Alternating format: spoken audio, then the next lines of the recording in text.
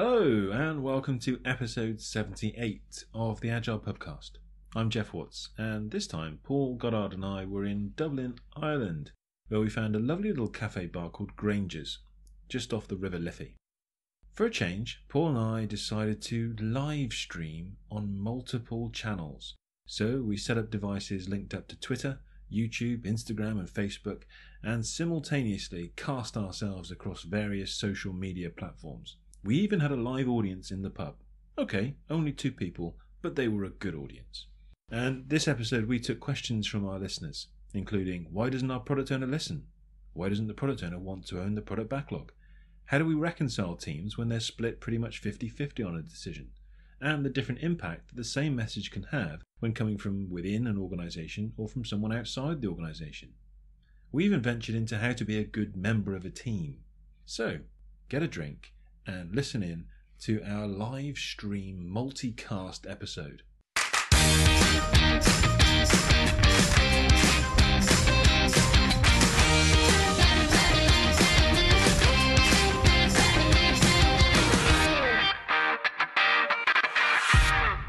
But they can. That's fine. Someone's taken a photo.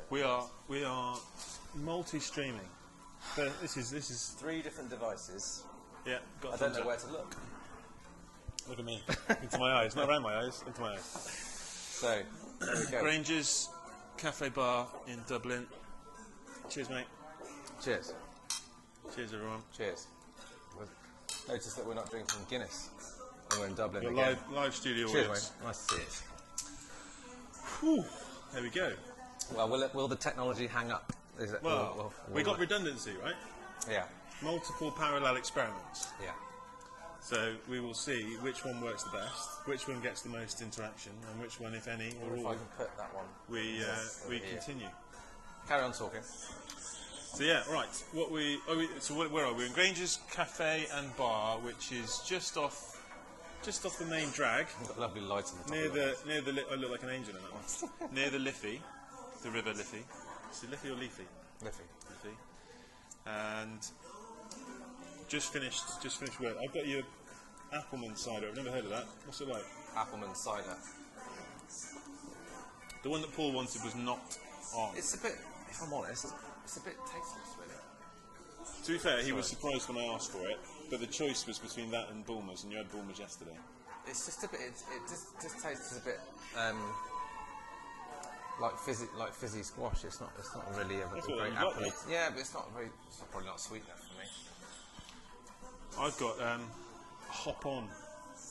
Hop on. Hop On from a local brewery. Okay. Hope. Good. Try it. Let you know.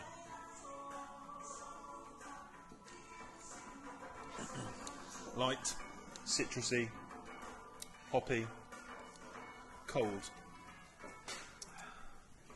Good after a nice run up and down the Liffey. We have been for a run up and down the Liffey. Almost exercise at 1.8 miles. Yeah, nearly died. No, you didn't. Well, we were You nearly did. dodging traffic. Cool. All right, and our audience are drinking Guinness as they should be in Dublin when in Rome. Live audience of 2, and on Twitter we have 6 people listening. YouTube 5, and 2, 3. I can't see. So I can't see. all up what's to in 7. We've got some likes. there. Brilliant. That's good. Agilify UK's joined.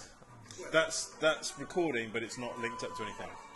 But it's quite a high def recording, so we'll use that for the actual video, really. But yeah, maybe different angle. Okay, cool. So, what do we talk about? Who's got a topic? First one for a topic. Kick us off. Any questions? Ask us anything. Almost anything. Let me just sit here now. Wait. I'll have a drink. We can say what we're doing today. Why we're in Dublin. Go on People then. don't know that. I'll keep an eye out for the questions. So we're in Dublin for the next, until tomorrow. We're running an advanced Scrum Master class. Our With some of the best Scrum Masters in Dublin. Yeah, they're very good actually. We've got to be careful because 2 of them are here. So, We're not from Dublin. no, but they're very good and they're worthy of their place on the course. Very good. So, no, we're just finished day 1, and day 2 tomorrow. So yeah, we're halfway through the in-person part of the course. All And right. is it fair to say it's good? You're enjoying yourselves? Yeah. Good. There we go. There you It's go. been really interesting so far, Good. absolutely. Lovely. Good learning today. There you go.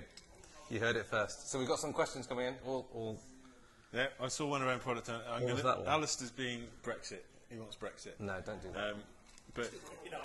But not about Brexit. He just wants to know if your team is split almost 50-50, how do you reconcile it? Okay. But Fee said, how do you deal with a product owner that doesn't listen? Okay. You know what I'm going to say first of all? How do Extreme language. Doesn't it? I'm Absolute, sure, don't like absolute. I'm sure that product owner does listen sometimes. What do they listen to? When are they listening well? And why should they listen to you? Would be my starting point. Okay. What's your thought? I'd be interested to. Obviously, it's very difficult without. Give us a bit more context, Fee, while we remain. Doesn't listen to what we're trying to get across. Who are they not listening to? Who they're not About listening what? to. Would be nice. I don't know. Listening. We were doing some listening today, weren't we? Just the Some last of us last thing we finished. But listening is kind of like for me, it's kind of a muscle you have to exercise regularly. Yeah, it's easy to feel like you're listening. Some Neil Malarkey said to me, some people don't listen; they just reload. The idea of I'm just waiting for a gap Yeah. until now I want to fire my next response. So for everybody else's benefit, Fee is adding a little bit more context. So she said that, I presume it's a she. She's saying that the product owner is not owning the backlog, which is an interesting statement, right? So why wouldn't a product owner want to own the backlog? They don't believe in the product, or they don't, Maybe they don't think they have overall responsibility for it. or they're worried about the consequences of this product failing. Yeah. It could also be too many stakeholders and they don't want to upset people. They don't want to prioritise across people. So I would say there was usually either a lack of belief or a fear associated with that lack of ownership, and I'd be interested in what they were worried about. Would be my first port of call. So It's an interesting phrase. It doesn't want to listen. doesn't want to own the backlog. No, but the first one was about listening. Doesn't listen. Doesn't want to own the backlog. I don't know if we've even answered that. Your family. My wife and my son are now watching. That's two of our listeners Yeah. and watchers. Waiting to see if I say anything bad. See if I swear on camera. You're noting it down. Do you think, Fee, if you had to guess, do you think there is anything they might be fearful of? And also, we don't know this, but taking it completely from a neutral point of view, you don't know. But is there? Could there be anything else going on, like a lack of respect? Is it harder to listen if you don't have respect or rapport? Yeah. From who's talking? If you don't have respect for who's talking. Yes. Yeah. And that would be another thing. But the extreme language thing, as well as they never listen. There will be some times when they do listen, and there will be some situations where they listen better than others. They're new, so it's maybe fear of being overwhelmed, and all that. But also, there will be some people that they're more opening to listening to than others. And so we had a session today about sort of influence, stakeholder mapping and influencing, and change agency. And as a Scrum Master, you might want to influence somebody, or as a member of the development team, you might want to influence somebody, or as a product owner, you might want to influence somebody. And it may well be that you're just not the right person to influence whoever it is you're looking to influence at that point in time. Yeah. And all right, that might hurt your ego a little bit, but what's the overall aim here? Is it to get the result that you're looking for, that's good for the product, that's good for the company, or is it to feel like you have successfully influenced that person yourself? And for what it's worth, I find it's much easier for someone other than me to influence people than me. Yeah. And so connecting the people that need to have that conversation is usually a much more effective strategy for me than trying to directly influence a party myself. And what Ollie used to say, you're never a prophet in your own land. Yeah. So you can be if you're too close to the problem, it could be someone says exactly the same thing, using exactly the same language, but that person might listen that little bit more because it's a different perspective. There's no baggage. There's no connection. We had, often people say, so now we are effectively external, we're always external parties, so we're brought into organisations rather than an employee of that organisation. And often people will say to us, oh, it's all right because they'll listen to you because you're from outside. Oh. They don't listen to us because I'm more junior, or I haven't seen it from, I don't have that respect that comes from having worked outside in other organisations, other industries. And that you're never a prophet in your own land thing kind of applies to that. But equally, we've worked lots of organisations, and even in our state, I've seen lots of situations where people will say to me, yeah, I can see what you're saying there, Jeff, but you don't know how things work here. You're not from around here. You're not one of us. You don't know how things, what it's like here. Yeah. And so, because I'm an outsider, I have less respect. Yes. And I think that's a contextual thing. I don't think that's a one person or a one organisation thing. So, assessing the situation, I think, is an important part of that, and who's likely to have most impact in having that conversation. But I focused on fear, and the other side of that equation there is reward. So what do they have to gain from owning that backlog? And maybe they're not aware of an upside to it. Maybe all they can see is the downside. But if there was some clear, tangible upside to them taking a greater ownership, and if it was easier for them and less scary for them to do so, then maybe it would be a no-brainer for them. Would be another point. All right, we'll indulge Alistair. We'll indulge Alistair's question. So, if I remember it rightly, Alistair, correct me if I'm wrong. What do you do if 48% of the team think one thing and 52% of the team think another? What do you do? What around moving forward a decision? A decision. Why is that even a problem? Well, there's. You don't have to always be in agreement. Well, no, but they've got to make a decision, right? And so he's deliberately put that forward because of the Brexit situation, right? I know. And so you got 48% of the population who've been outvoted, and they're unhappy about it. I don't want us to go political. No. But majority generally leads to unhappiness.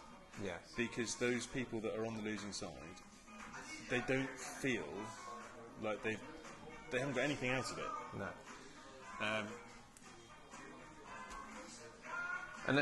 In most agile exercises, techniques, there isn't a majority. It's much more around consensus. It's not around the majority ruling, is it? Well, that's what we were sort of brought up to try and facilitate when we were taught Scrum, and when we started working with Scrum. That was the kind of don't aim for majority, try and aim for consensus. Yeah. And generally speaking, consensus, I would say, is a better. If you can get to consensus, it takes longer. Yes. Than get into a majority. But in a consensus result, everybody has been heard and is prepared to accept it. Now, I would argue that there are many situations, and the one that Alistair was abstractly referring to is one where the consensus might have been impossible. Oh, yeah, with too many people. Exactly. Surely consensus is only possible with... In a team. Yes. Not a group. Yeah. And so there's an element of, well, what working practices are you signing up to be part of that community? Yeah. And so we did a little bit this morning on team identities, team charters, team working agreements. And when agreeing to be part of that team, I stress that because we believe it should be an opt-in choice, right? You shouldn't be forced to be part of a team. But if you're opting in and agreeing to be part of that team, then you are agreeing to abide by the working agreements of that team, which hopefully you will be part of creating. Yeah. And one of those working agreements will be around how do we make decisions in this team. Yeah. And some great teams, I know a lot of great teams that will actually have majority as their decision-making. But I think it can work for relatively minor decisions, can't it? Like, should we go to this place or this place for lunch today? Yeah.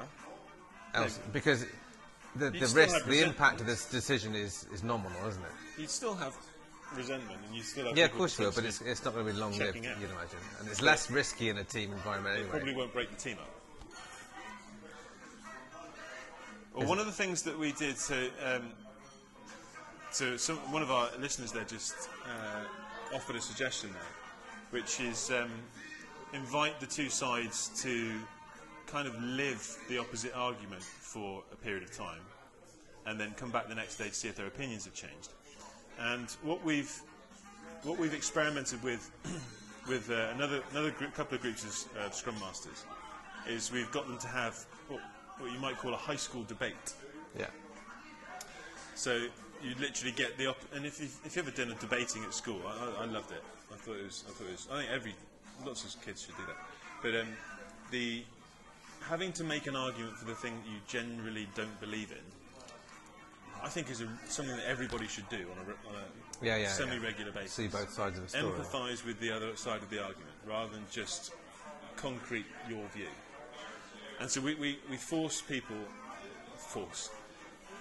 as much as we can. We set an exercise up where people have to argue for something that they don't believe in. Well, we were saying about this today at lunchtime. I was talking to Wayne about this, but it's completely arbitrary. Just depending on where your seat is in the room, might determine which side of the argument you land on. Yeah, and you might be completely different to how where you want to be in that argument. Yeah, but that building of empathy for the other side. I made a very flippant comment today. I think I might have mentioned this on the podcast before. And I might say a rude word, children. Children, close your ears. But the idea. Cheers, Fee. She's off to yoga. What was I saying? Yeah, to be a good member of a team, you only really have to do two things, really, when it comes down to it, and that is assume that your teammates are acting with good intentions, and don't be a dick. Mm-hmm. And if everyone on the team can just abide by those two things, teams work well. And this idea of being able to argue constructively and listen. Dan Pink had a phrase that I really, really liked, which was argue as if you're right and listen as if you're wrong. Yeah, nice. I really like that. Put your point of view forward passionately. Yeah. But then listen as if you must be missing something. And I think then you get a really rich, well-rounded team view. But also there's a theory as well about really good, mature, strong, high-performing teams will actually still move ahead, even if they're in disagreement. Even if I disagree with that, but I'm still willing to go to try it out, or to. I think it's wrong, but I'm still willing to work it out. The easiest way to make that easier is to make a decision reversible. Yeah. Or at least mitigatable, if that's a word. Yeah. So that's quite difficult in some circumstances. But there are very few decisions that are completely irreversible. And so the best teams that I've seen and been part of, it's not so much making a decision as experimenting. Yeah. Can we actually test different ideas or create some simulations to see which ones actually feel good and give us good results, and then work on the empirical data rather than objective hypotheses, subjective hypotheses, sorry. Now, whether simulating models is worth it is an argument, because it takes time and effort and sometimes money. But we had a question. Do you want to know a different question? What's your This is from Stephen. What's your go-to question? What's your go-to coaching question or stress tool for someone with anxiety? Nominate Jeff. Did he say that? No, I said that. No. Okay. I've got another question as well. Go on, carry on. Anxiety. I don't smiling, feel. my friend. You don't get anxious? No, I just don't feel I'm qualified to answer it. Okay. Well, one of the techniques that we're going to look at tomorrow, actually, and I know Fee's gone to yoga, but this is something that she could use potentially, is fear setting. So fear setting, which is something that Paul and I originally heard from Tim Ferriss on his TED Talk, but then we iterated on it. It's quite a dark TED Talk, isn't it? Be wary. Yeah, well, there's a white IPA up there, some in the middle of the stream. White IPA? Yeah, something like that. Try that. See if the Dan. It didn't sound like you enjoyed that one. If they've got one on tap, but I don't know if it's back on yet. Yeah. So Tim Ferriss, be careful when you watch it if you are a little sensitive. But the fear setting thing works like this. So basically, you try and lay out. First of all, you name what it is you're considering. Maybe it's a choice. Giving a talk. Yeah. Right, giving a talk at a meet-up group or something, and you don't like public speaking.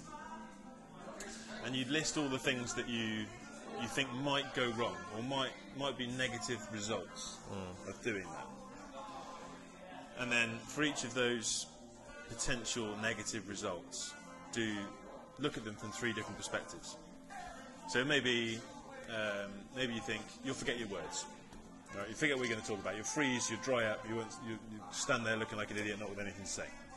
The first thing you look at to try and reduce that fear is, well, how could I reduce the chances of it actually happening? What could I do? So you might rehearse. You could have some notes on some cards in your back pocket. Or an auto cue. Or an auto cue. Yeah. And that would reduce the chances of it happening.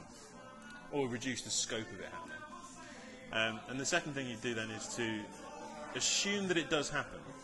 All right, so you're on stage and you forget what you're going to say and you don't know what to do next.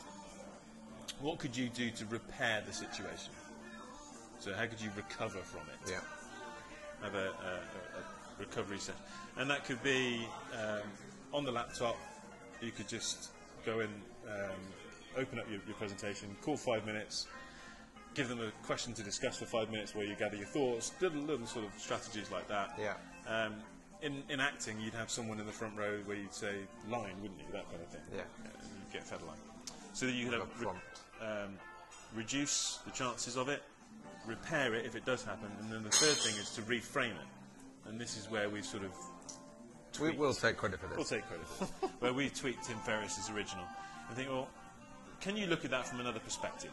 And the 2 perspectives we generally encourage to bear in mind there are, statistically, what are the chances of that actually happening? All right, try and get some data on it, either your data or industry data, and look at the actual facts. And the other perspective, from a reframing perspective, is, could that be a good thing? Which on the face of it sounds crazy, right? The idea of you standing on stage and not knowing what to say, how could that ever be a good thing, right? But the good thing is you become human to the audience. You become vulnerable and you gain rapport with your audience. That's why it is the positive thing. And it's a developing mechanism, and you could it's going to strengthen your presentation skills for the next time. Yeah. Another way of reframing is to think, well, it's more normal than you'd think, because even seasoned performers, I'm going to try and think of someone now who is really seasoned performers. They forget their words. So if you've ever been to a concert and the singer puts their microphone out to the audience, there's a good chance they've forgotten the lyrics. It happens. You read the autobiographies of some of the famous singers. Yeah, and a lot of audiences know more lyrics than the actual singers. So it's fine, it's common, it's not that common, but it does happen. That would be my go-to thing. What we often find is that once you actually list out your concerns, you find that there aren't as many as you assumed there would be when that thing was in your head. Like, this is awful, this is terrible, I'm really worried about it. But when you come to write it down, you can only think of 4 or 5 things that might go wrong. And that's a good start. Yeah. There was another... Well, we had something on here. What do you think about mindfulness in Scrum? Is that from yourself? Yeah. Okay. Do you want to give us a bit more context? What is it? Yes, so much healthy coaches at the moment on the way. Yep. And how does it work with Scrum? And I think we have to also go into the direction of healthiness of the team. And, So, for me, I think there's an element of actually defining what mindfulness is, because I think it's quite a broad term. A lot of people, when they hear mindfulness, just think meditation, but it's more than that. And for me, if I take a look at it and think, it's being mindful about what you do and what you think. For me, that's how I would define it. Being conscious about what's going on for you, not being on autopilot and letting your subconscious rule. That's what it is for me. Would you have a different definition? Yeah, knowing your strengths and your weaknesses, and how to handle with it. Yeah. And I think it's very important to teach this in Scrum. Yeah. I think you're right. I think a good Scrum Master is actually probably doing a lot, even without realising it, is probably doing a lot of mindfulness exercise with their team, hopefully, without realising it. Yeah. Just stuff like giving downtime, kind of switching off devices, kind of being in the moment and getting outdoors, and just things like that will actually improve your kind of general well-being. I think there's a fundamental thing here, which is, for me, agile teams are operating in complex domains. Yeah. With lots of unknowns, lots of change, and lots of pressure. And they don't have the answers to a lot of the questions that they're facing. No. They need to collaborate. They have dependencies upon other people. And all of that stuff increases anxiety. We always used to sort of joke about there's nowhere to hide in a Scrum team, because historically, and Paul and I are old, we projects, Paul's older than me, but projects that were 2.5 years on average, and you wouldn't actually deliver until the end of the project. Can you imagine that being 2.5 years older when you delivered it than when you started? It just baffles me. Quite often it would be a failure. You'd spend 2.5 years failing and not knowing. Well, you would know, but you wouldn't really know. And now, if things are going wrong, you know within a couple of weeks things are off track. So the pressure and the spotlight is on continually. And one of the agile principles, probably the most important agile principles, is around sustainable pace. And that's a physical thing, but also a mental thing. And so being aware of what's going on for you, how you're acting, I think is essential for a sustainable pace. Because even successful teams can burn out mentally. Yeah. Okay, and you're also, as a Scrum Master, you have to take care of the mental health of everyone of the team. Yeah, absolutely. Yourself included. Yeah. Well, I always used to say, fit your own life mask, fit your own, what's it called? Mask before you help others, right? As they say, Gas mask. Gas mask. It's not gas mask. On the Is aeroplane. it? Fit your own oxygen mask. That's it. Fit your own oxygen mask before you help anybody else. Because if you can't save yourself, you can't save anyone. And that is a role, but also from the Scrum Master. And this was kind of something that was coming up in our conversations today, right? As a Scrum Master, yes, my instinct is to help, and that is a good instinct. But ultimately, my aim is to give the team the tools to help themselves, right? So this awareness of what it is and how it can help them, And how also they can use spotting it, isn't it, before. And if you don't feel equipped to deal with it, that's fine. But just establishing, can you recognise that something isn't right or something isn't normal? So fixing problems for the team and empowering the team are completely different things, even though it's the same kind of line. Yeah, exactly. I don't know how to get the chat back. So we've got a couple of minutes left. If we've got one more question for anyone that wants to fire one in. I'm sure I just read one here somewhere. Oh, There was another one. If we could wave a magic wand and change one misconception of Agile and Scrum, what would it be? I'm going to give you a magic wand for what we're going to do with it. Change one misconception. Yep.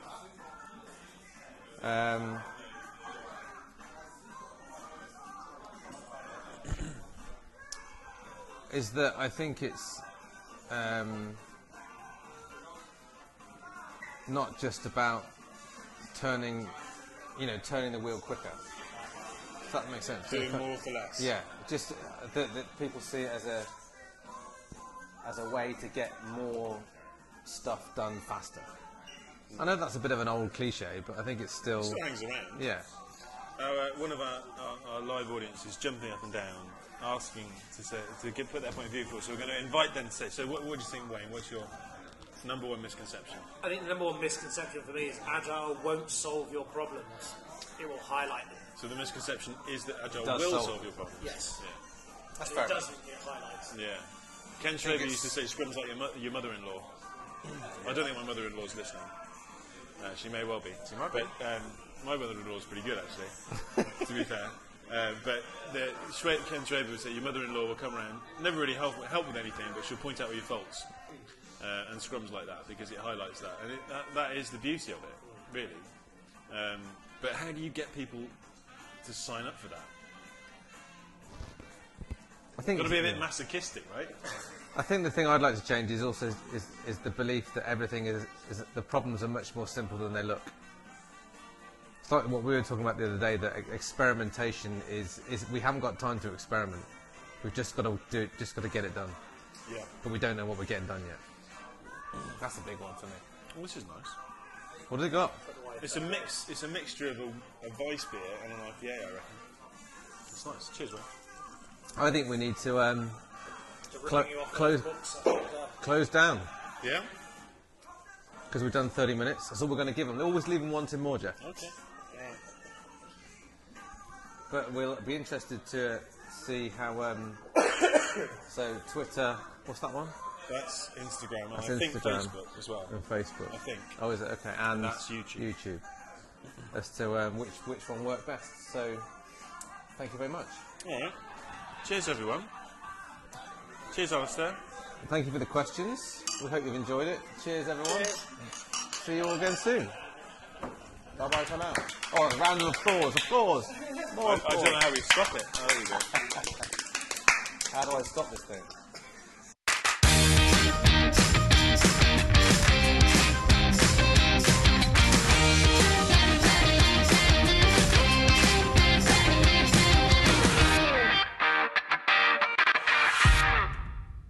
So, there you go. Another episode in the can. I hope you enjoyed it, and if you have any questions you'd like us to cover, or if you'd like to invite us to your meetup group or conference for a live episode, then just get in touch. You can find us on Twitter, Instagram, and of course patreon.com, where you can find some extra episodes that have never seen the light of day, plus video versions of a lot of our episodes. Until next time, cheers!